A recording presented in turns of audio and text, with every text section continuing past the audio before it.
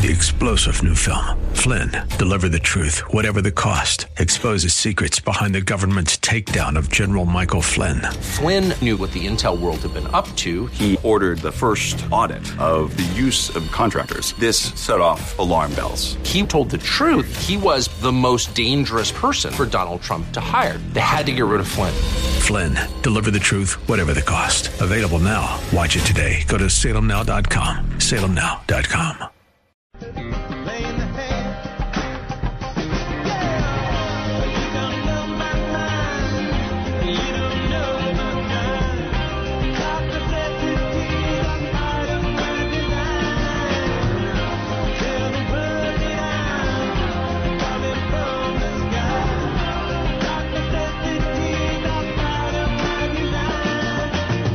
Visit Rob Black online at robblack.com. Now, back to Rob Black and Your Money on AM 1220 KDOW.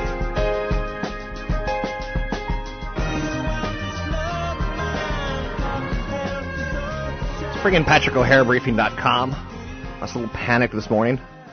My work computer got updated to Windows 7, and I couldn't get to briefing.com. I finally figured out a workaround. But I was panicked, Mr. O'Hare. How are you? Hey, Rob, I'm doing well, thank you. Sorry for that mix-up. It's quite okay. Google Chrome got me there. Internet Explorer would not. Don't know why. Probably something to do with cookies. I subscribe to Briefing Professional. I think it's probably one of the best, at least top 3 financial services out there. So it's a comfort for me. But you are a big part of my morning. I read your opening bell, so to speak, your page 1 each and every morning. What's out there in the world right now? Well, thank you, Rob. If it puts you at ease at all, I could say probably you didn't miss much this morning, not getting into. Okay. And I say that in a general sense. There's obviously, plenty of trading ideas on briefing.com, but from what I do, just, primarily the general market narrative, there hasn't been a lot of change here in the last few weeks. But yeah, so, you have a market that is just kind of like just trying to bide its time here, I think, until the next great catalyst. Last week everyone was waiting on Fed Chair Yellen's speech. This week, reportedly, everyone's waiting on the August employment report on Friday. And you could clearly see yesterday in the extremely low trading volume at the NYSE that vacation-like mentality, the wait-and-see mentality, the mentality of indifference, if you will, that is kind of leaving a lot of people sidelined for the time being, and that's just leading to some of these, seesaw moves we're seeing in the equity market right now. So some of the headlines out there today, if you were to search for them, obviously the big one's Apple.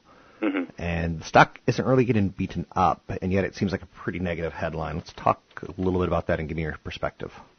Well, yeah, I think it's hanging in there reasonably well. It's probably a reflection of the market's belief right now, anyway, that Apple's not going to have to end up paying the tax, or at least not in its entirety, once it appeals the decision. And then at the same time, I think people realize, Apple clearly has the money to pay the tax and then some, if it was ultimately put into that position. But in a situation like this, where you get a ruling out of Europe that basically says, hey, Apple, you owe $14.5 billion in back taxes plus interest, and you look for how the stock is going to do, and as you allude to, it's not really reacting terribly negative. For someone like me who's a market analyst, all I can take from that is essentially that there's not a lot of fear built up, or related to this particular piece of news, because the market, I think, would be more efficient in its discounting if it really felt like there was something more to this, if it was as bad as the headline suggests right now. So the headline risk already built in. Let's flip that a little bit maybe and say the U.S. market's recently hitting record highs.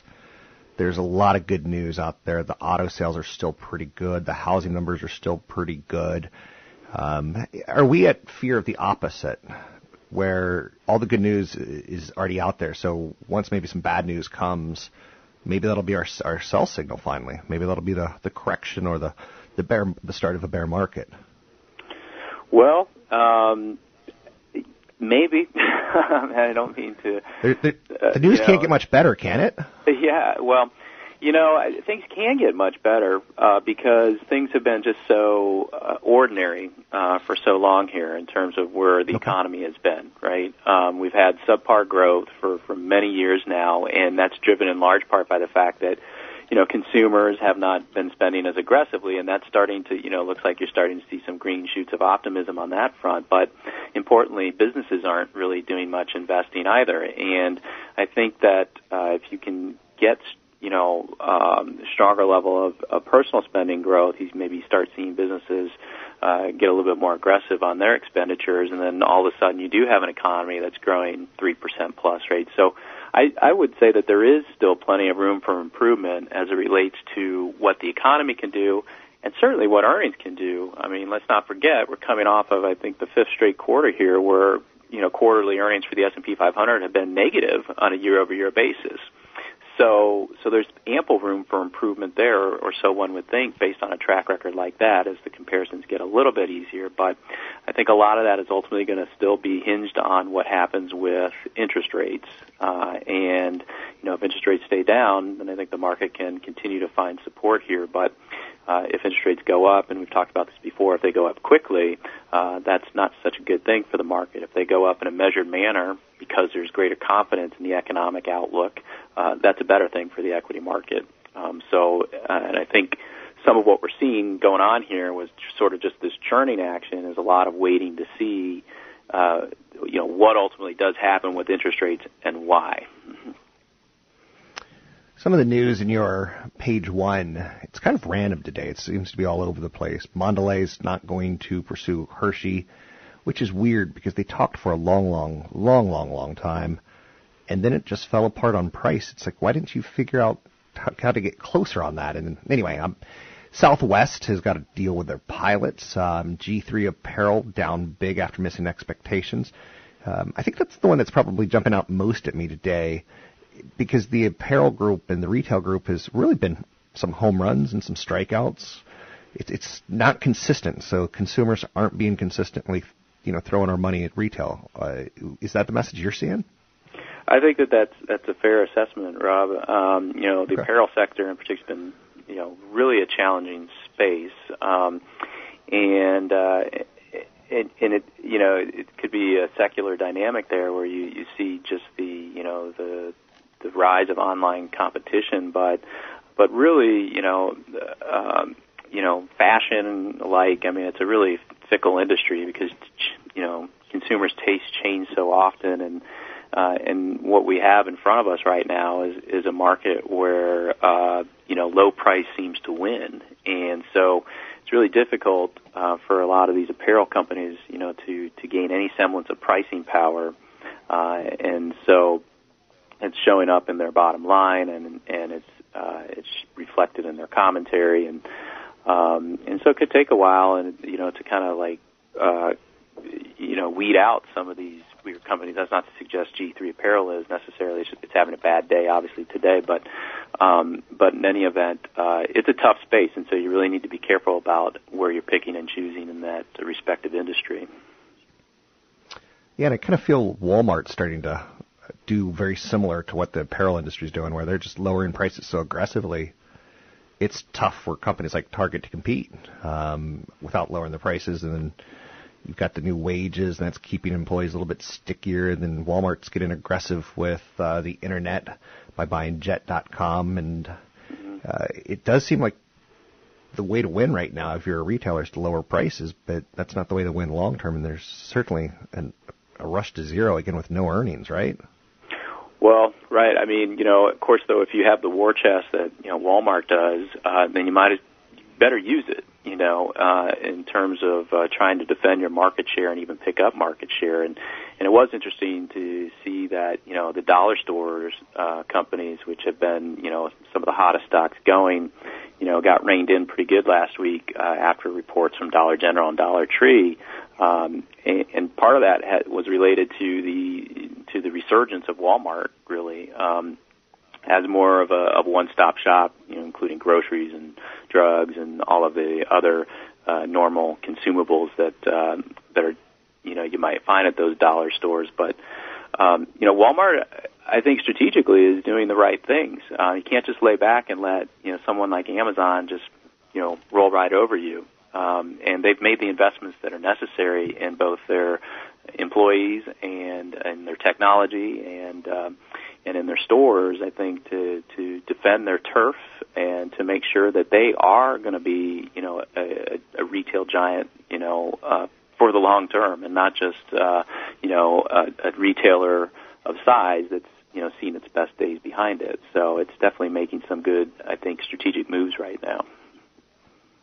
Anything else that you're working on, Mr. O'Hare, that will be published down the road? Anything that you find interesting? Anything maybe that we didn't get to in the past? It's a softball question for you to give us your brains. Right.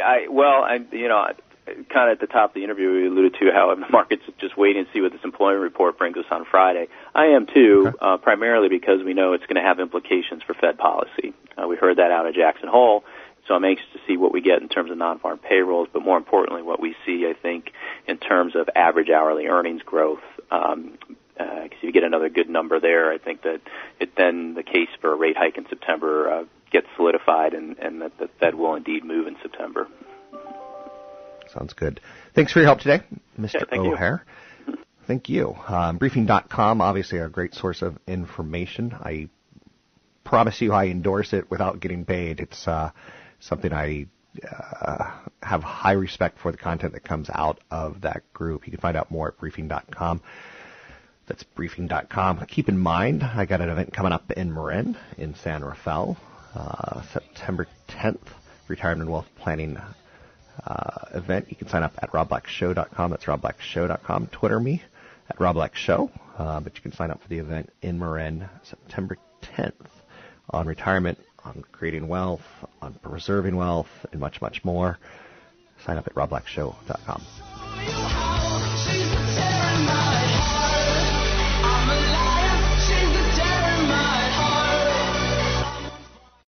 Three-star General Michael J. Flynn, head of the Pentagon Intelligence Agency, knew all the government's dirty secrets. He was one of the most respected generals in the military. Flynn knew what the intel world had been up to. He understood its funding. He ordered the first audit of the use of contractors. This set off alarm bells. The explosive new documentary, Flynn, Deliver the Truth, Whatever the Cost, uncovers the facts behind this scandal. Flynn told the truth. He was the most dangerous person for Donald Trump to hire. I find out the worst enemy that I'm going to face in my life is right here in America. They took my assessment and they wanted me to change it. And I was like, I'm not changing it. They had to get rid of Flynn. With in-depth interviews, archival footage, and never-before-seen personal records of the man behind the headlines. I just felt like I was drowning. Flynn, Deliver the Truth, Whatever the Cost. Available now. Watch it today. Go to salemnow.com. salemnow.com.